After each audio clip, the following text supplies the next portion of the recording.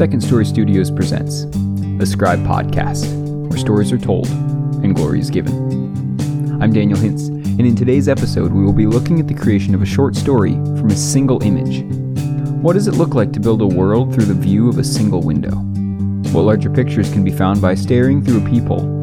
What happens when inspiration meets imagination, and what might be discovered about oneself in the process? I'm here to ask these questions, and with any luck, to stumble upon some answers too. Whether or not they're the right ones, well, that remains to be seen. But in the meantime, let's tell a story.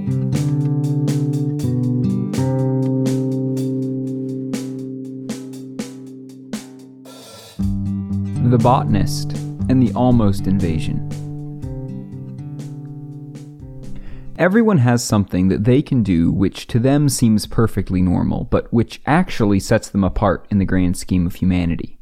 For Constance, it was botany. Nothing seemed more natural to her than spending hours upon hours in her laboratory, experimenting, hypothesizing, and observing all kinds of plant life. Yet, if you had asked her, she would have assumed that everyone knew just as much as she did about the Bolivian daisy or the red-stemmed thulium. Though, in fact, she was the world's premier expert on both red and purple-stemmed thuliums, as well as one of only 7 people in the world who could distinguish a Bolivian daisy from its cousin, the Chilean daisy. On the day that the plague broke out, this knowledge became very useful, not only for Constance Montmorency, but indeed for the entire human race. Allow me to set the stage. The year was 1929. Public fascination with technology and the means by which mankind might continue its dominance over nature was at its peak. Each day, word of the next advancement was plastered across the fronts of newspapers, even as yesterday's inventions became more and more ubiquitous. Trains and cars and submarines and airplanes meant that soon there would be no corner of the world we couldn't explore. Imaginations had begun to turn toward the stars and how they too might eventually come within our grasp. That is, if they didn't grasp us first. Constance, however, cared for none of this. She didn't understand why anyone would give even a passing thought to such vague ideas as steam power or the search for life beyond this planet. There was plenty of life here already, far too much that wasn't understood to begin worrying about anything else. This made sense to Constance, and she took for granted that it made sense to everyone else as well. It was late August, a warm, clear summer evening, when the spores first began to fall. The people who saw them thought they were only dust or pollen blowing in from nearby fields.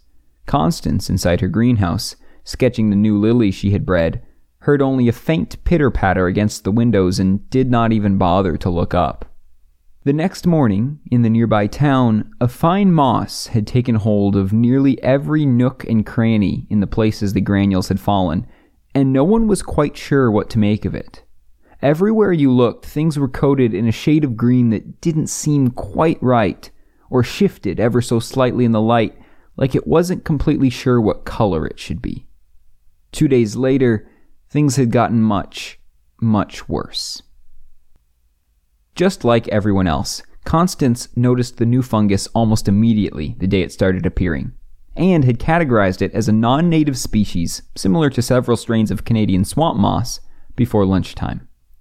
Her curiosity was piqued, and by the end of the day she had conducted many experiments, coming to the conclusion that it was likely capable of releasing a noxious odor, like its earthbound counterpart, and so she did what she could to synthesize some kind of remedy. However, the thought never once occurred to her that this might be something to which other people would need to be alerted. Surely everyone knew the basics of plant physiology. Constance's research on the subject was something she did only because she enjoyed figuring it out. So a few days later, when she was walking into town, it surprised her not to see anyone else out and about. In fact, as she looked more closely, the town was completely deserted, with doors and windows boarded up, and scorch marks covering a large number of buildings. She was wondering what was going on when a figure in a large and clunky suit approached her. Whether they were a man or woman, Constance wasn't sure, as a mask covered their entire face, making it difficult to understand the things they yelled at Constance. "Ma'am, what are you doing out here? It's not safe. You've already been contaminated. Please come with me. Our emergency headquarters are right over here." What's going on? Was there an attack? We're not sure yet, but you need to come with me. The figure concluded by placing a small mask with an attached canister over Constance's mouth. Constance followed the figure through the town, past more abandoned or barricaded buildings, until they came to a large network of tents set up in the street outside the hospital. Here there was finally evidence that people were around, as more figures wearing the same sort of suits as Constance's guide were bustling about, carrying stretchers and equipment between wings of the complex. She was ushered into one of the closest tents, where still more figures were examining and treating several people who, like her, had only a small mask and not the full suits of the workers. Even behind the masks, she could tell that these people were sick, many of them dangerously so. Even a few of the figures, Constance assumed now that they were doctors, could be heard coughing from time to time. One of the doctors approached Constance, giving her a cursory examination. What were you still doing out there? How in the world have you managed not to catch the disease? Didn't you know about the moss? Oh, yes, I saw the moss. Not dissimilar to Canadian swamp. Nothing an amateur couldn't take care of. But why are all these people here? What sort of attack was it? The doctor stopped what they were doing, and Constance could have sworn she saw their jawline shift slightly, as if their mouth was now wide open. Ma'am, you know what kind of plant it was? How do we keep it from spreading? Do you know how to stop it? I mean, killing it is easy. A simple sulfate mixture worked around my cottage. I also made an antidote a couple of days ago while I was testing some new lab equipment. I assume everyone in town must have done the same before the attack. There wasn't an attack. The moss did this. You do know that the moss did this, right? Oh, why didn't you say so? If you have a lab I could borrow for 20 minutes, I could make more of my antidote. Otherwise, I'll have to go back to my house, and it might take me an hour or so. And that is the story of how Constance Montmorency finally realized that botany is not something to be taken for granted, while also, saving the world.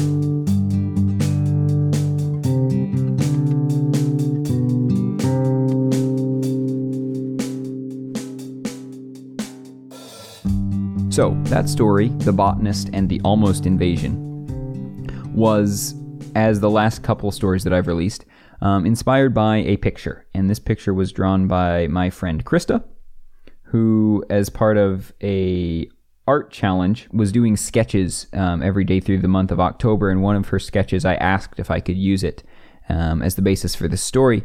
And it's the sketch you've seen in the artwork, and in the link, if you click through to the website, you can see the full image.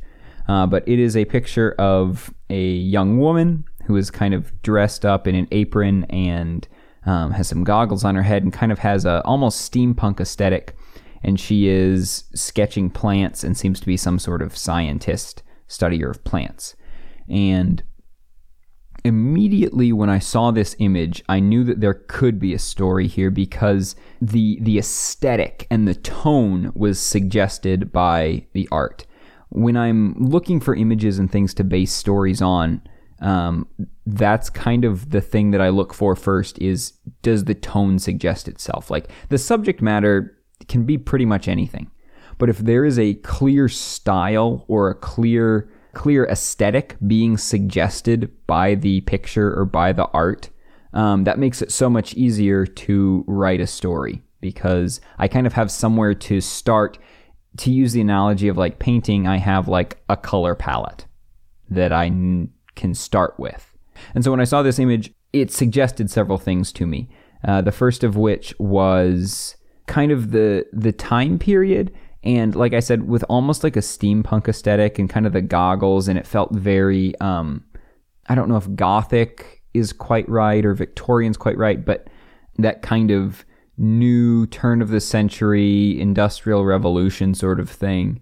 It reminded me in a lot of ways of the characters from A Series of Unfortunate Events, which kind of happens in this vague timeline where there's like modern stuff, but it feels very kind of Gothic.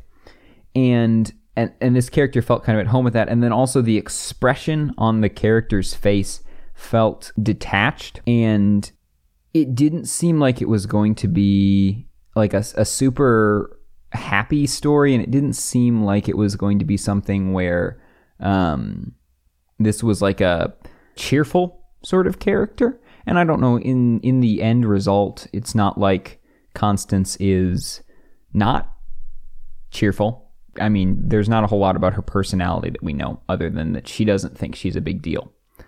And then obviously the plants were another big component of the picture. There again, with just kind of the aesthetic, the suggestion of the picture, my mind kind of started drifting towards some of these science fiction sort of stories that happen kind of in that time. So something like H.G. Wells' The War of the Worlds, or H.P. Lovecraft and kind of the Cthulhu mythos. Things like this started coming to mind as far as things that felt like they fit the tone of this picture. And once I had that, this story was this is the shortest I've ever written a story in. It took me a little bit less than a week to actually write this story. And as opposed to usually it takes me at least 2 weeks to write any of the stories that are on the podcast. And it wasn't like I had to really work through this, kind of like previous stories that I've talked about.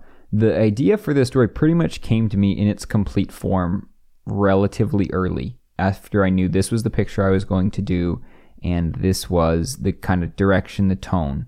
The whole story presented itself pretty well. So usually when I sit down and write, there are a few paragraphs, a page or two maybe, of notes where I just start asking questions, and I just start kind of trying to type through things and figure out what I'm going to do with the source material. And this one, in the final document, it's just the story. Like, I have no notes, I have no false starts that I kept. Like, it's just the story. Now, I did tweak that story, and I did kind of have to rework parts of it, but it was much easier to write than a lot of stories that I end up doing. And I was a little bit worried that it wasn't going to feel finished. I've talked before, I know, about how my process, there tends to be a moment where I come up with the idea and then write a first draft, and then I'm not totally happy with it and have to sit on it for a few days before I get to the good draft. And I didn't really have time to do that this week when I was writing it. Or my process was kind of compressed, and I didn't have as much time to kind of sit on the story after that first draft. But I've heard some screenwriters and people who write stories professionally talk about how if you can see the story in your head, it becomes very easy to tell the story, because you're just narrating basically what you're seeing in your head. And sometimes I have difficulty doing that because I tend to try to create very vague or metaphorical sorts of stories that have a lot of layers to them, and it's easy for me to kind of get lost in the weeds of where that story is going. But with this story, I could actually see the story. Like, I could picture in my head, and I think a large portion of that was because the artwork was so evocative. I could see what this story looked like. And before anyone brings it up, no, I know nothing about botany. I know very little about the time period that I chose to write about. And so I am sure this story is filled with many, many factual inaccuracies. Like, I'm just sure that's the case. Because it was more important for me to be about tone than it was like being 100% accurate. And so I hope that it feels believable as a story. But the theme that kind of took place, and the theme came to me just right about the same time the story did. Slightly before, but very early on in the process. Everyone has something that they can do. Everyone has something that makes them unique. And oftentimes, those are the things that we take for granted about ourselves. And that's something that I have learned from personal experience, that there are things that I do that I just assume are normal. And then I will see people not do them, or people will tell me like, hey, that's weird. And I'll start thinking about it and I'll realize, oh, yeah, that's odd. The source of those things is usually the things that we just kind of choose to do, the things that we're naturally drawn toward. And because we are drawn towards them as people or as individuals, we just assume that other people are also drawn to those things. And so, for instance, I like to write things, and I like to talk about meta-narratives and themes and things like that. Those things come naturally to me. And so for a long time, I just assumed that that wasn't special, that like everyone does that. And I'm not saying that I'm alone in those things, but that does separate me from like a portion of the population that could not care less about what's going on in stories or like why stories work. And the fact that not only is that something that I'm drawn towards, but that's something that I do, that I actually spend time telling stories and thinking about stories. And it's not just something that like is kind of this vague, I like to do this, but I never actually do it. But I invest time in it. That means that it becomes a defining characteristic that other people wouldn't necessarily have. And it separates me from other people. And likewise, every single person, I believe, has something like that, where either it is a thing that they do or it's a combination of things that they do that makes them different, but that you wouldn't necessarily notice about yourself. And other people definitely notice it, but you wouldn't. And so I wanted this character, Constance, to have this thing that she does, that she is phenomenal at, but that she just kind of takes for granted, like, oh, everyone does this. Everyone knows about plants. And then I wanted to create this scenario where she would realize how good she was at this thing and how unique that made her.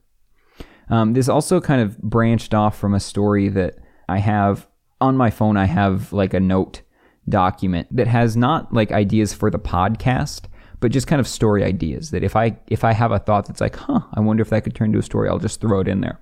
And one of the ones that I've had thrown in there, probably for several months, a year, something like that, is a story about someone who saves the world, who everyone thinks is like an expert in the field of saving the world. But in reality, they just kind of like made it happen. And when the world needs to be saved again, everyone thinks that they're the expert because they've done it before. But the idea that doing something once does not make you an expert in your own eyes, but it might make you an expert in the eyes of everyone who's never done something. And the theme there kind of being similar to the theme that this story ended up addressing, of like not realizing that you are an expert to other people because it's just something that you do naturally or take for granted. So there were a lot of these influences as far as what was going to make the story worth telling, what was kind of going to shape it. And I had the character of Constance as kind of this thing, and I had the tone of the world and things like that.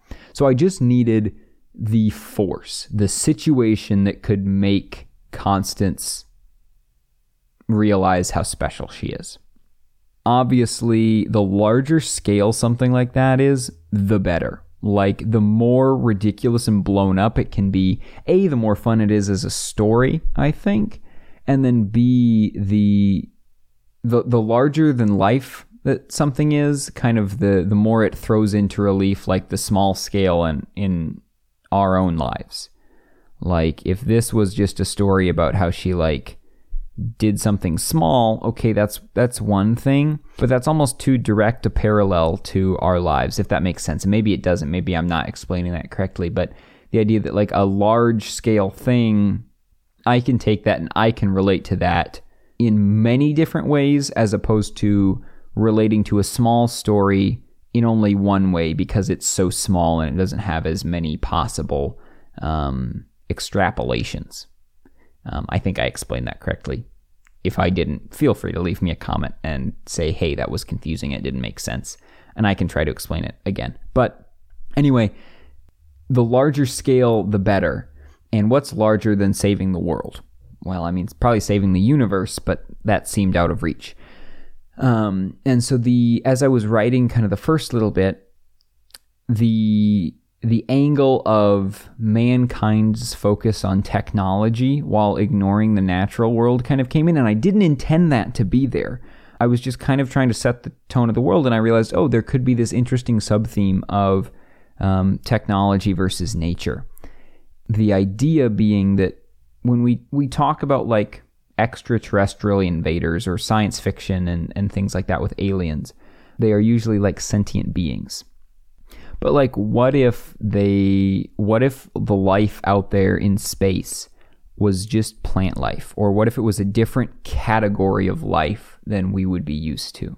And that doesn't mean it's less than like the idea of like a gray alien with big black eyes that we think of in popular culture, but it's even more alien because it is closer to like plant life or something. Once I had that kind of sub-theme, the idea of these spores that just kind of come down and started like just growing this moss all over, and it's spreading, it's almost this bacteria. That just seemed really compelling. And I have not seen that story before. I'm sure someone somewhere has written that story before me and probably better than me. But I couldn't think of that angle being taken. It's not like it's a malicious intent necessarily, but it could be. It's the point being that it's so alien that we don't know its motives, which is true alien. Like, too often aliens, I feel like in popular culture, are just people. And if there were really aliens, I feel like they would be so different that there would be some more barriers than just they speak in bleeps and bloops and fly around in spaceships. But yeah, that idea of here are these spores, and in the story, as I was kind of editing the story, the structure of it shifted as I went through some different edits on it. And so I had to cut out some parts where I was really making it clear that this was an alien species because it didn't fit. It didn't feel necessary. But my idea was that this was some kind of lunar moss. And in one draft of the story, Constance even knew that. But that seemed incongruous with the rest of her character, so I had to cut that out. And then initially, like, the first draft was the people in the suits show up at her house, and they're recruiting her for this emergency task force because they know that she's good, but she doesn't realize it. And she's like, why would you need me? And I realized, well, that doesn't give her the moment of revelation quite the same as just kind of taking for granted that everyone knows how to do this and just going into town like nothing's wrong and realizing that, no, everyone is dying. Like, this is bad news. And part of that might speak negatively of the character of Constance, that she's kind of oblivious to the things that are going on and she should pay more attention. But the point is not that she's stupid. The point is simply that, like, this is something that she cares so passionately about that she can't imagine other people not caring about it. And we all have things like that. Just like I was saying, we all have things that are so core to who we are that we can't imagine a perspective that does not include those things, whatever those things are. And so it's almost like, just like the alien plant life is incredibly, it's a form of life that is completely alien to, and yet oddly similar to, what we have here on Earth, just as in an unexpected way. Constance is kind of alien to the world. Like, her perspective is completely different than everyone else's, but yet it's oddly similar to in the same sort of way.